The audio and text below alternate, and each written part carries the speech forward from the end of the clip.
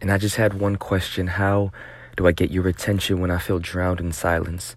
The power of your conversation on my soul you couldn't possibly know. The pedestal I've placed you on thoughtfully grows. The curiosity you conjure which awfully shows I'm quite fond of your seduction and softening glow. I just had one message, that those marks that I noticed like scars on a lotus showed us your wings had been tethered, your dreams had been fettered. So the caged bird sings 'cause she don't know what she could bring with those feathers. Whether bright days or skies gray like heather, night, day, whatever, your birth beckons that you conquer skies, but all I see are two of the most beautifully brown yet conquered eyes, and that the weight of your past, which ironically your stains have kept, meant my pleas for your flight would gain nothing more than a rain check. Fly for me.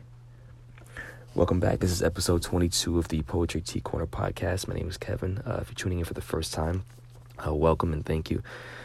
So that poem was titled Rain Check, and the first section, which this whole part where I'm talking about how do I get her attention, I feel drowned in silence, the power of, like, talking about this girl I'm kind of admiring from a distance.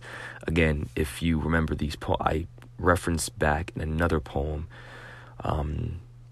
to something about this girl that I met in a dance studio, and so that first section was actually about the same girl, that portion. And then when you get down near the end, about two of the most beautifully brown yet conquered eyes, was actually about a different girl. So this poem I'm tying in as if it's one person, one relationship, but it's different elements of different situations or relationships that I had. But that last part was about this girl who I had this situation with but never really turned it into anything because of XYZ reasons, things like how